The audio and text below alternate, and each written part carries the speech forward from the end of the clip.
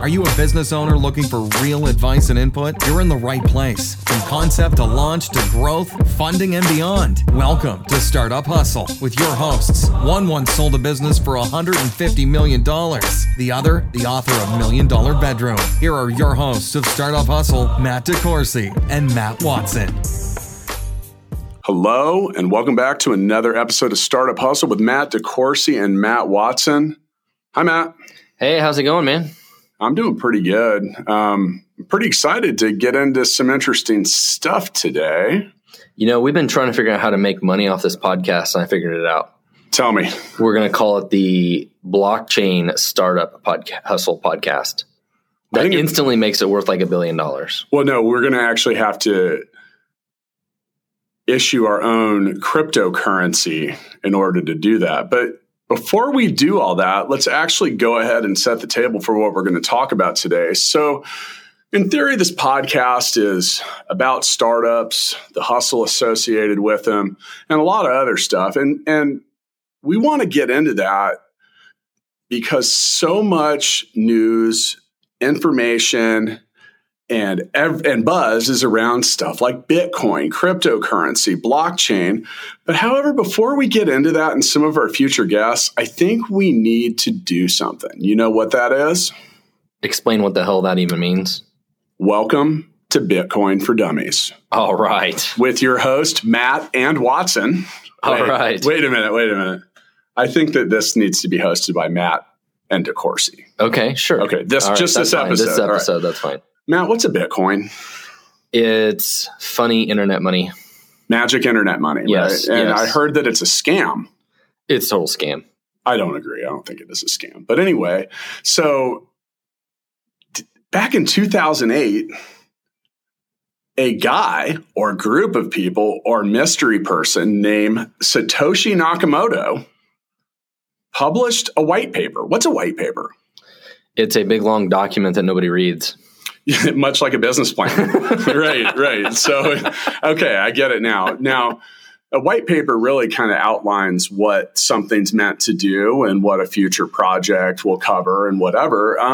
So this Satoshi Nakamoto character, he's literally unknown. It's a living legend. Okay, so no one knows who Satoshi Nakamoto is, which is where this kind of mystery of Bitcoin starts. But, you know, not too long after this white paper is published, which was, by the way, called Bitcoin, a peer-to-peer electronic cash system. Then in January of 2009, some software shows up. And I'm going to let you go ahead and get into that. You're the technical co-founder on this podcast. So lay it on us, Matt. Well, so I think it's first to understand the key invention here was the blockchain. Okay. It wasn't so much Bitcoin. Bitcoin was the usage of the blockchain, basically. So what's a blockchain? But that was the really key invention here. And some would say it's probably the biggest invention that's happened in this decade. Okay. And the reason why is blockchain was basically a new form of data storage that could work independently and autonomously in a very secure manner that nobody could mess with or screw with. And that was the key innovation. And so the reason that's important is think about something like the banking systems or any kind of escrow service or third-party service or any of those types of things. Basically, the blockchain works as a distributed ledger that works autonomously where nobody controls it, but everybody contributes to keeping it working. So let me interject here because and I'll serve as the non-technical co-founder on this particular show, but you know, businesses and institutions and anything that handles transactions or money since the invention of money have always dealt with theft, fraud, lack of accountability, and things that could be manipulated. So what you're saying is this distributed ledger keeps these records in a number of different places and makes them a lot harder to change, modify, or corrupt then, right? It creates a public record that everybody has access to that nobody can modify. That's the key. Is it's it's considered to be immutable, which means you can't change it. Unlike a normal database, you could go into a database and change, a record in a database to say you have $10 instead of $20 or whatever. So why is it unchangeable? Because of the way that it works with blocks and how it chains the blocks together, and cryptography is what makes it work. It's all based on the code. It's encrypted and it needs to be deciphered and stuff like that. So how does that happen? So basically, the blockchain is a series of blocks. And so the way it works... are these blocks like the ones my kids play with? Yes. No. So there's a series of wooden blocks. There's a series of wooden blocks, literally wooden blocks. With information? Yes. I'm already confused. So basically, the way this works is a block is a series of transactions. And for a block to be created, it has to complete a mathematical formula. And that mathematical formula basically enables that block to tie to the previous block. Okay.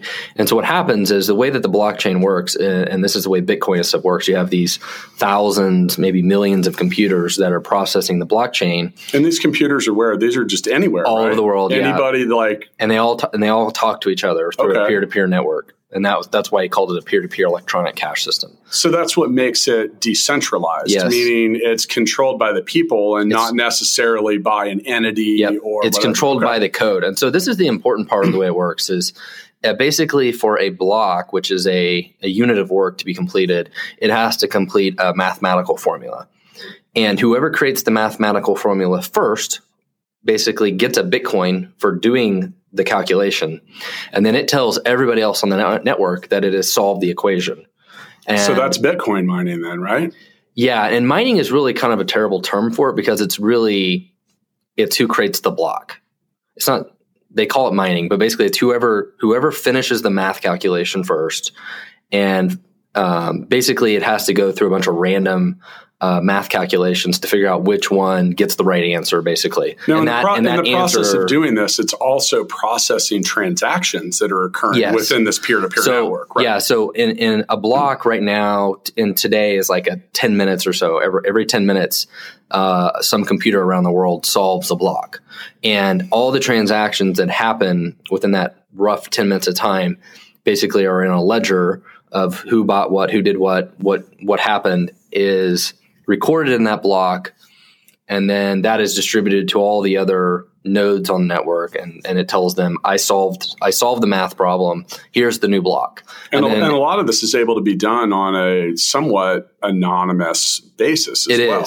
It is. And so basically whoever creates the block, that they all, the way the software is written, they take that block and that block becomes the end of the chain, and then everybody starts working on the next block. And there's a bunch of, and basically what's interesting about it is all the data is recorded to the blockchain and can never be modified. And the blockchain, I think the Bitcoin blockchain now is like 160 gigabytes or something like that. But what's interesting about it, if you want to know, for example, how many Bitcoin you own, you have to read all 160 gigabytes of data and unlock every single block and read through them and figure out how much money you have. That doesn't sound very efficient. No, it's incredibly inefficient. So since we're doing Bitcoin for Dummies, and I'm gonna be the voice of reason here, because that sounds like a lot of stuff. It sounds really confusing. It is confusing. And so that's why they call it 1873, or really any time before computers, a ledger at a business was literally a book. It was something that where transactions were recorded by hand. And let's say I was your accountant or bookkeeper. I theoretically could erase a line of that ledger or an entry in it and replace it with a different number, put the difference in my pocket, and depending on how ready and willing you were to audit and maintain that, you may or may not have figured out that I did it. Right. Now, on a modern level, and I think a lot of us are familiar with things like white-collar crime. white collar crime, which is, these people at big companies that embezzle $100 million. And, the funny thing is when we think about crime and its impact, the value of white collar crime grossly exceeds the cost of the things that are stolen on a much more material and petty level. So that has a lot to do with big business and other types of fascination with the blockchain technology. Now, with that, what was intended to create this purist, decentralized thing. Now, are you aware of some of the nefarious things that it found use for long before some of its current uses? Oh, I use Bitcoin all the time to buy nefarious things. Okay, I'm going to turn off the microphone and you can tell me all about that at some point. But so Bitcoin, I remember when it first came out, and it's funny because there's a lot of people that have interesting Bitcoin stories. So, in 2011, when, here I am and we're in this so-called $1 million bedroom that I wrote a book about. It's available on Amazon if you want to grab a copy of it. Mr. Watson's in that as well. And thanks to all 12 people that read it, we're up from 8 readers to 12. Okay. So, yeah. But in 2011, we're here in this very, early stage of my business. And one of my employees and I decided that we wanted to buy 1,000 Bitcoins. And at the time they were $7 a piece. We couldn't figure out how to do it. Like we literally couldn't figure out how to buy a Bitcoin. And then what the hell were we going to do with it? And like back then, and we'll get into some of that because, we want to describe this, but just to throw this out there, this Bitcoin would have been worth about $18 million at some point this year, maybe as high as 20.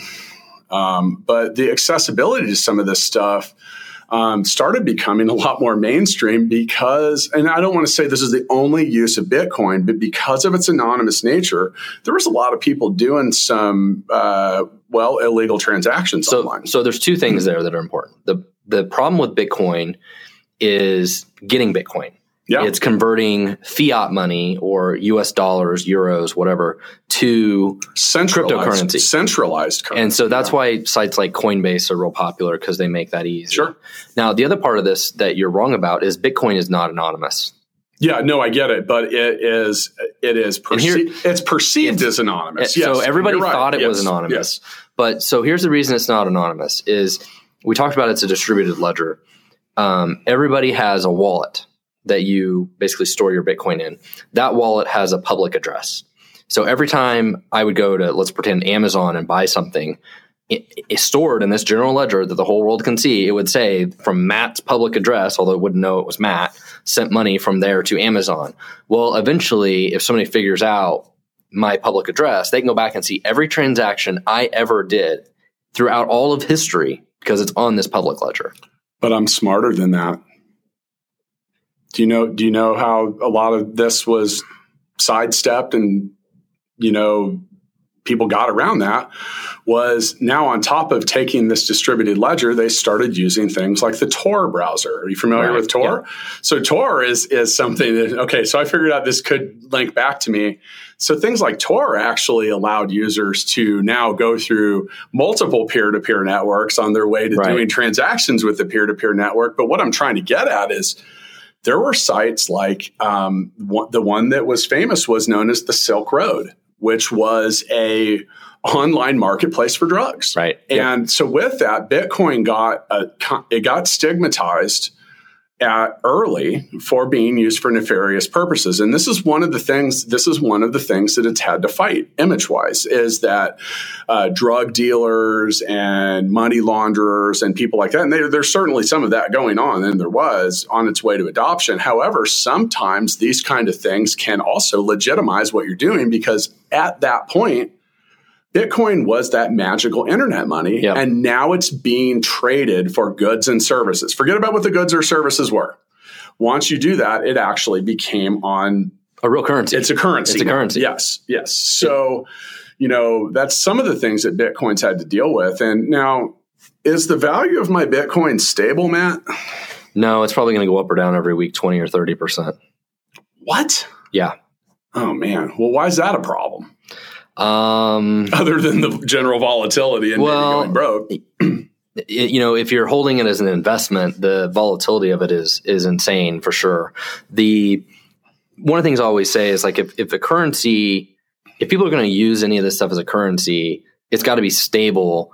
For example, if you sign a contract for your rent, you're like, I owe 1 Bitcoin a month or whatever for my rent. If the price of a Bitcoin is going all over the place, then that kind of changes how much your rent is.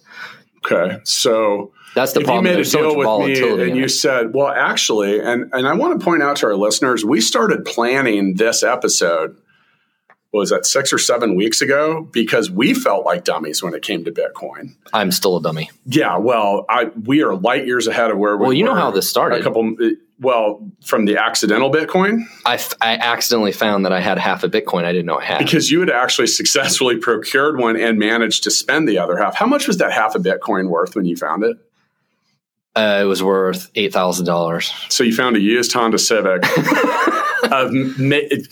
of magical internet money inside a digital wallet that you forgot about. Now, it's funny because there's been a lot of instances of that. We were just eating lunch and a popular rapper, 50 Cent, just discovered quite a bit of Bitcoin. He was letting people pay for albums with it, 5 or 6 years ago? Yeah. What was the value of Bitcoin back then? It was probably $5-10. So it was probably like 1 Bitcoin for like the ones I was trying to buy were $7 a piece. And when I bought one in 2014. I think it was $700. I did it on Coinbase. And I think that's when Coinbase was fairly new. Well, what's Coinbase? It's a popular site that people use to buy and sell Bitcoin. How many people use that? Oh, I think they have like 100,000 people a day or some crazy shit that sign up for it. It went up. It went up. And the reason it's popular is it makes it really easy to put in a credit card or your bank account number and say, I want to buy, $100 of Bitcoin or $500 or whatever it is. Is Bitcoin the only thing I can buy at places like that? No, they have 4 cryptocurrencies, but there are actually thousands of cryptocurrencies. And probably thousands more coming. So probably thousands more we've never even heard of that are even more of a shill coin than the thousands that we do hear about. So, I've kind of reverted myself back to a dummies mentality, but I want to put myself forward to just kind of a dummy. Is that all right? Can I have permission to be kind of a dummy? I always think of you as a dummy. I know that. Yes. And that's recorded in the blockchain for everybody to know for all time, without a doubt. So you found half a Bitcoin. And at the time, Bitcoin was headed towards an all-time high. Yeah. And honestly, that got my attention too. And here you are, because everything I do is pretty much structured around just needing to do whatever you're doing, Matt. So I needed to buy some Bitcoin at that point. So, no, I wanted to get into it. So you bought some Bitcoin when it was at the all-time high? Is that what you're saying? Well, I remember sitting there with you. And this was, yes, of course. My philosophy when it comes to investing in cryptocurrency is to buy high and sell low. By the way, I want to say this to someone before we get into this next part. We aren't kidding. This shit is volatile. If you know what you're doing, we're not recommending that you invest in it. We're not encouraging you to invest in it. You do that. It's all your own decision. And just know that the people that are hosting this started messing around with this. Like, we're not experts on this. We've got a couple months in. We spent a lot of time doing it, but we experienced this volatility firsthand. Now, I remember sitting there, I was in your office and we were, so we got some Bitcoin and Coinbase, but we want to trade these other altcoins, as they're called, alternate currencies, which, there are thousands of, and a lot of these things are moving. So you actually explained to me how I was going to do that. Yes. Actually, we had purchased some Bitcoin on Coinbase, and then we had to transfer it. Yeah. So let's talk about that. So if I want to transfer money, if I want to send you a Bitcoin, I do that to. So we all have a wallet, and even on Coinbase or whatever we have. So Coinbase might be your wallet. Yeah, you can use Coinbase as your wallet, and think of it like a bank. So you can actually use Bitcoin in a way that the wallet is like on your computer or whatever, but you can also use it so that your wallet is hosted in the cloud, sort of like a bank account. And so basically, but wait a minute, Bitcoin's like $20,000. I don't want to send you a whole Bitcoin. That's too much. Well, you can send me one Satoshi. Well, what's a Satoshi? I believe it's 1/100 millionth of a Bitcoin. It's whatever point is, and then 7 zeros, and then a 1. Yeah. And that is lovingly referred to as a Satoshi, which I think at the time of recording this, 1,000 Satoshis is like about a dime. Okay. It's roughly in that ballpark. Now, what time of the day are we doing this? But I think that's probably about how much it is if Bitcoin is $10,000. I think that 1,000 Satoshis is about a dime. I'm not sure. Okay. You do the math. So the key is basically if you want to transfer money. I'm going to send you 30,000 Satoshis. How do I You would go into Coinbase. I would give you my address, which is going to be like a big long string of letters and numbers. It looks like a serial number or something. And basically you would go in there and hit withdrawal, and you would put in my address and hit send. And then like a few minutes later, I would get the Satoshis. Probably more like 30 minutes later with Bitcoin. Well, that's probably some of the other coins are faster. Yeah. So what's occurring during that process? Like what makes that money, what makes my magical internet money turn into your magical internet money? Well, that transaction gets sent out to all the processing nodes, and then those nodes pick it up and add it to the block that we described earlier.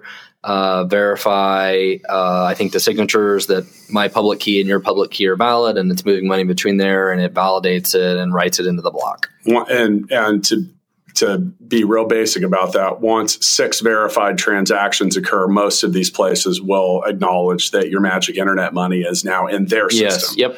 So and that's that distributed ledger. So that transaction is recorded in a minimum of 6 places, and that's what makes this somewhat more uncorruptible. Like, now if you wanted to theoretically change this ledger, you would have to be doing that in a lot of different places, and that's what makes it somewhat impossible. That's what's secure about Bitcoin is basically whoever controls 51% of the nodes controls all of Bitcoin.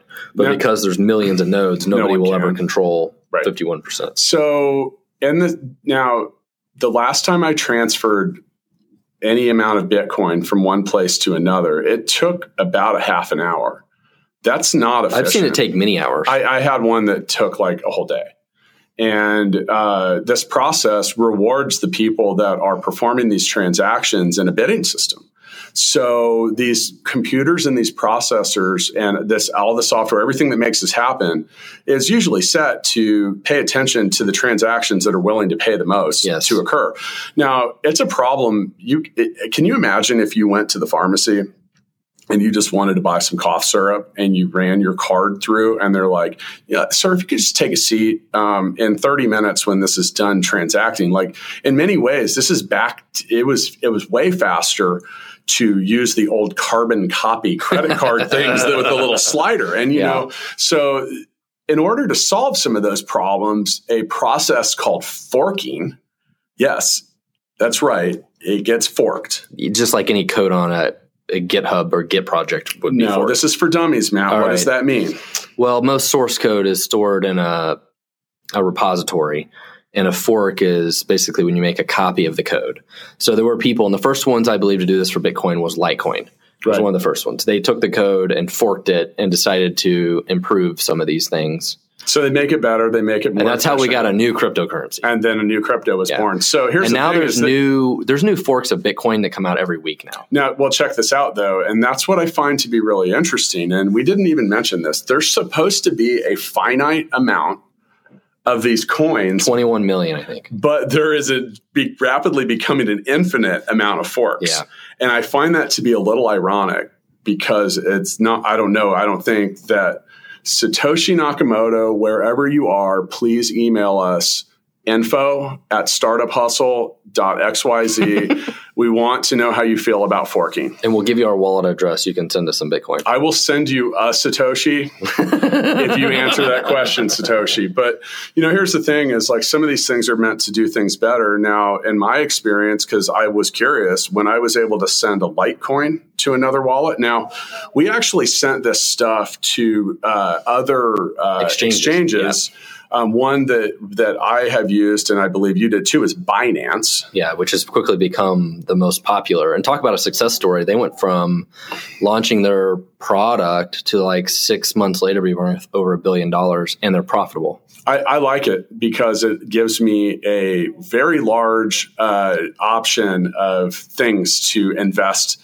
Yeah, there's like a couple poorly in. There's a couple hundred cryptocurrencies. And, some of the more popular ones are like, was it Ethereum? Ethereum, yeah. Ripple, Bitcoin Cash, Litecoin. And so since we're explaining and talking about the basic mechanics, not all of these cryptocurrencies or blockchain systems are meant to be currencies. Some of them actually perform different stuff. Yeah, so there's several of them. They're all built on blockchain, but they're for different purposes. So there's some now. So think about Bitcoin was actually designed more to be a currency, and it's a ledger of the transactions, where there are other ones that were designed to be like distributed applications or maybe distributed of other information that's not a currency. Or in Binance's case, they made their own coin. Yeah, so it's more and that's used to pay your fees. It's a utility token. And it's only really provides value within the Binance system. Right. But it does have real value, and it has a built-in demand. Now, when you read about the white paper that was associated with that particular coin, they made 200 million of them, but then they burn them. What does that mean? Well, Binance, for example, is buying them back. And then they destroy them. They destroy them. So there's fewer of them left. So why would they do that? Well, for them, it was an ICO. In some sense, an initial coin offering. So a way and this is real popular now for startups, which is a topic we should talk about in a future episode. And we will. There's these startups that are launching companies, instead of doing like a seed round or Series A or whatever, they're doing an initial coin offering. And these coins, it's while that is more complex in nature, it is actually better. Well, it's unregulated. Well, you sort of become a publicly traded company. Yeah, but they're not shares. They're like imaginary. They could be money. They could be. There are some that you could treat like a coin as a share, and it actually has voting rights or whatever. So there's a lot of ways to do this. Way back in the old days of Startup Hustle, which was not that long ago, but I think it was episode 6, maybe, with Rachel Qualls from Venture 360. We were talking about why that matters for startups, and I love the concept of it. So here's the thing, and I don't know, maybe someday you'll buy some of my company. And if we wanted to do that, we'd have to go to a law office. We'd have to go through transactions. We'd have to do a lot of stuff. Now, if you want to sell that, you've got to do a lot of other things that, aren't always making things conveniently transferable. So one of the things that this is important for like future startup owners is the ability to potentially, well, if you're a founder and you're broke, like a lot of founders are, it would make it easy for you to theoretically maybe sell 0.5% of your shares and either alleviate some personal discomfort or possibly just little microtransactions to help fund the business. Basically, there could be a marketplace that has volume and liquidity that you could sell a little bit of your stock or your shares. And it makes it easier for people to invest in your company, and it creates an actual ledger of these transactions that show that you bought it, and it does things. So basically, blockchain can be pretty disruptive for a lot of different things. It can be very disruptive. Like I was reading about today, there's some company that is doing titles for land and being able to, it's a perfect example of where you have a distributed ledger that says, okay, this address was bought by this person at this time. It's public knowledge. It's supposed to be public knowledge. And now this information can live out in the public in a distributed manner, and it's there. You don't have to like go down to the courthouse or something and get these records. Like it's available on the internet, and nobody can mess with it. It's there. We have someone cool next week coming in to talk about some of that. I know. I'm looking forward to that too. Having to do with a local startup that's using blockchain to keep track of some medical records. And I'm looking forward to hearing how that's going to work. And that's a great example of where that information necessarily shouldn't be public, right? But it should always be available to me as a consumer to go get that information. I should have my own key, right, which enables me to unlock and read that data, and nobody else can. But that's information that should be out there and available, and I should be able to give my key to whoever I want and say, here, access my medical records, right? You're right. And, that's where this is powerful. Well, I just switched health insurance providers. I'm sorry. Yeah, exactly. That's the point. Like, I mean, my wife's having to deal with it more, but she was disgruntled to say the least at the need to transfer and make all these things and change all this stuff. So some of that stuff can change a lot of things. So without being too specific, have you made any money trading any of this shit? I've pretended a few times that I was going to the moon and I was going to buy a Lambo. but most time I was just hodling. Oh, wow. Let's go ahead and break that down. So first off, at me as well, in some regards. So cryptocurrency, as this is referred to, has a very loyal following. And with it, they use some fun and interesting terms. Has its own little community of HODL, HODL, which is just the word hold with 2 letters changed. Well, and also hold on for dear life. Yeah, but it was still, you hodl when you decide to put it in your pocket and wait for the volatility to pass. And oftentimes that volatility is caused by people. FUD. There you go. Fear, uncertainty, and doubt. Yeah, it's so volatile. It goes down 20%. That's the best thing you want to do when it goes down 20% is hodl. Yeah, hodling. But the thing that I find to be interesting is, and this is where this is so debatable. So much of this stuff is that you're hodling, and that people on social media are creating FUD around, isn't even a product yet. It's what's called vaporware. Matt, what's vaporware? It's every software product I've ever created. That's why I'm hodling stock in these companies. I'm just kidding. No. Well, what happens is you get a couple guys like us to get together and say, we are going to create Hustle Coin, the next best thing since sliced bread. It'll be done in 6 months. Here's our but white you paper. can start. But the only way to buy our bread is with our token that we're issuing. We're going to issue 1 billion of them, and you can buy them on Binance for $1 a piece. And next thing you know, our company's worth like billions of dollars because we're going to launch the next best thing since sliced bread. And some of the things that drive that are FOMO. Fear of missing out. Which all these brilliant people that have done all these brilliant things are launching a new crypto coin. It's got to be great, right? It's just a bunch of noobs on Reddit. Now, it's likely that a lot of this stuff is not legit. No. And it has huge amounts of money pouring into it. Do you mind if I tell you about how that recently affected a specific company on the pink sheet market here? Yeah, no, that'd be great. Yeah, I mean, that's why we're renaming the podcast. Yes, so, yeah. This is now the crypto hustle.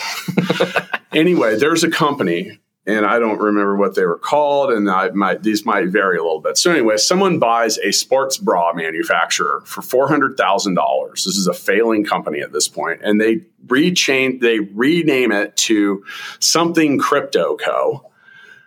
I can't remember what it was, but it had crypto in the name. Yeah, crypto or blockchain. So much money is blindly flowing into this market that the SEC stopped trading on this company because it reached somewhere like a 6 or 8 or 9, anyway, a multi-billion-dollar valuation, and it had $900,000 in revenue. And they weren't even in the space. They really weren't even.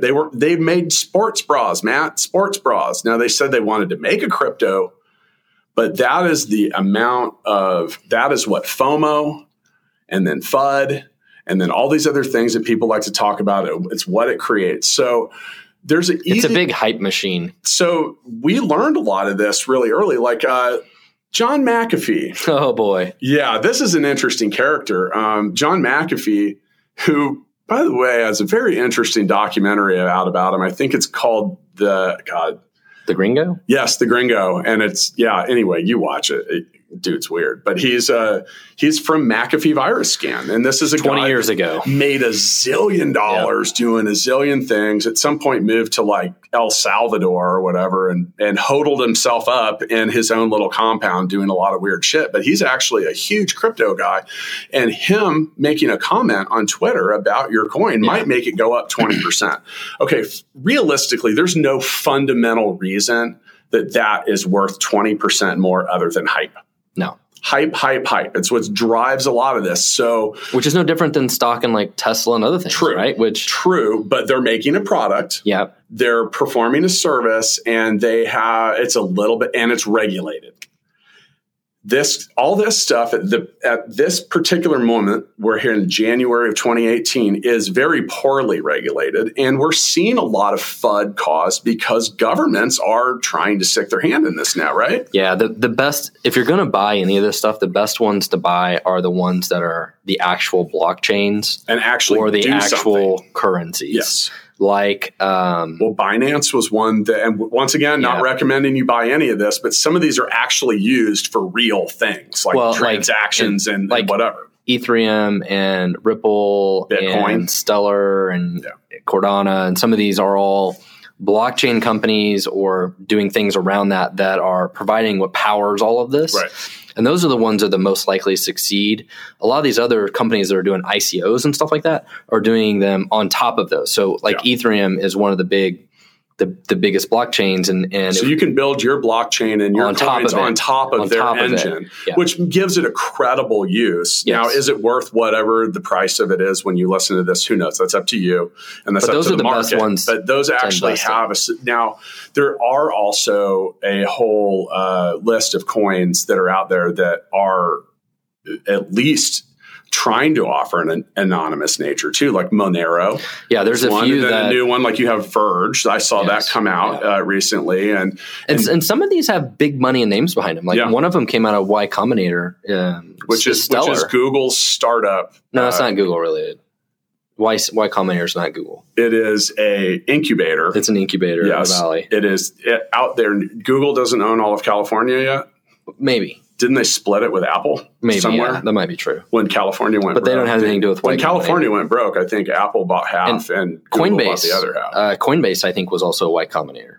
Okay. Well, so there's been a couple of companies. Doing okay. And by the way, we mentioned in a previous episode that the people that oftentimes get rich during a gold rush aren't the miners, but the people that sell the pickaxes. Yep. You're seeing that a lot. Like, for example, the Metro something bank, they have all the money from Coinbase. They do all the money wires for Coinbase. They've seen their stock value almost double in the last 12 months. And think about NVIDIA, who makes graphic cards. That's a good point. They can't make them fast That's enough. A big point. So, that's actually... And, we'll wrap this up here in a minute because you might have started wondering, should I be buying this? That's up to you. Should I be mining it? We ran a little experiment on cryptocurrency mining. And with this, we took a computer tower that I had in my office that hadn't been on in a year. And we decided to turn it on, and we installed MinerGate. That's what it's called. Which, by the way, was really easy. And we joined the peer-to-peer network, and away we went with mining. Matt, how much money do you think this computer made? What was the value that it made on average per day? I think it's like 15 cents a day. You're correct. Yeah, we're on pace to make $5. But one of these days, those coins are going to be worth like $1 million a piece. It could be, because at some point, Bitcoin was worth pennies. Now, what are we mining? Bytecoin? Yeah, something called Bytecoin. That's not a knockoff. But yeah, so who knows? But the thing is, if you were considering getting into this, it's expensive because this computer is operating at 1/200 to 250th of what an actual machine built to do that. Yeah. So the breakdown is, at some point in time, they figured out how to make the mining, the running of these calculations more efficient with graphics processors because they're faster than a normal CPU for doing certain types of things with floating. So gaming computers and things that have a lot of little magical internet people running around fighting each other and stuff like that. So, okay. If you go buy a high-end video card, it'll mine like 40 times faster than the normal CPU will in your computer. But the problem now, if you want to mine something like Bitcoin, is they've made computer processors that are designed only to mine Bitcoin. And those things are like 40 times faster than a graphics card. So how much does one of these really good or claiming to be good Bitcoin mining computers cost? I think the ASICs processors that we're talking about, like an Antminer and stuff like that, they're about $5,000 or $6,000. So think about that. And how much coin am I going to get out of that? You'll get one coin every couple years. No, that's Bitcoin. One Bitcoin. But why is that? Well, so they say today, if any one person, if they were mining for Bitcoin, if they were completing the blocks that are part of the chain, it would take a single normal computer like over a year to find it. So what's happening in 10 minutes, if only one computer was doing all of the processing, it would take over a year. But there are so many people doing it that it gets harder. It gets harder and harder. Exponentially harder. Now, our boy Satoshi Nakamoto, we're assuming, you know what, that was sexist. We don't know who Satoshi Nakamoto is. That could be a woman. It could be. It mined the very first Bitcoin block ever, and that paid out 50 Bitcoins. Yep. That was a pretty good transaction. Yeah. By the way, there's some really funny stuff online with people looking back at what did you buy with the other half of that Bitcoin? I don't remember, but yeah, you read lots of stories of people who are like, they have pictures. I saw a guy on Twitter. He's like, this is my $10,000 pizza, of which I gave a $2,500 tip for. Yes. And he was just talking about, that was probably someone that bought a pizza when Bitcoin was like $40 or whatever. You look back at the funny Bitcoin stories and some of that, I probably wouldn't even have these Bitcoins because this has been so insane that the only place to really keep and trade them at one point in 2014 basically went belly up. Mt. Gox. Which was originally a Pokemon trading platform. Really? I didn't know that is, it got repurposed into that and everything got stolen. And some of that is stuff that if you're into this, you want to make sure that you're keeping track of what you've got and pick a respectable, well-known exchange. And if you're going you can store them on your own computer. I was going to say, if you're going to hodl it, you can hold them on your own computer. You can keep it in your own computer, even other cold storage devices. But there are other stories of that where somebody was mining Bitcoin several years ago and they forgot about it. And then they throw their computer away and they're like, oh, shit, now it's worth millions of dollars. And that's lost. And it's gone. You can't get that back. That's the way this shit works. So if you keep in mind, if you buy this stuff and, you just know what you're doing, guess what? There's enough information on the internet. Ask your kid. Yeah, ask your kid. Go ask your 5-year-old how to mine Bitcoin and, see what happens. Well, hey, you know what? I think this is a great start to this whole series with Bitcoin and all of this. We got some great guests lined up.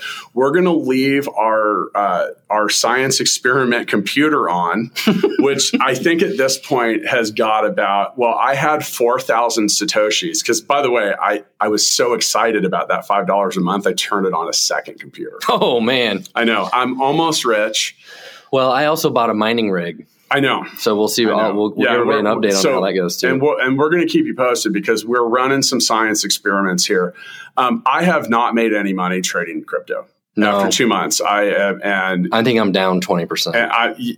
I have not made any money, and I have spent way too much. The best thing I could have ever done, way too much time, is when I found that half a Bitcoin. I should have just sold it and ran away. Oh, you didn't sell it? No, I didn't. Oh, you hodled it. I decided to invest even more. And okay. You bought more coins. You bought more magical internet money with the magical internet money that you forgot about. Yeah, and then it all went down like 30% value. Well, I remember when you found that I thought you sold it, but wow. So you don't have a used Honda Civic. You have like a Nissan Sentra from like 1988 with like 200,000 miles on it. Yeah. Maybe not. That might have been a little overstated. Well, I'll tell you what, man, let's wrap this up. Let's get into these guests that we have going forward. And we're going to keep you guys up to date. We'll probably have a few little short bonus episodes along the way. They won't be as long as this one, but we'll keep you updated on what we're finding.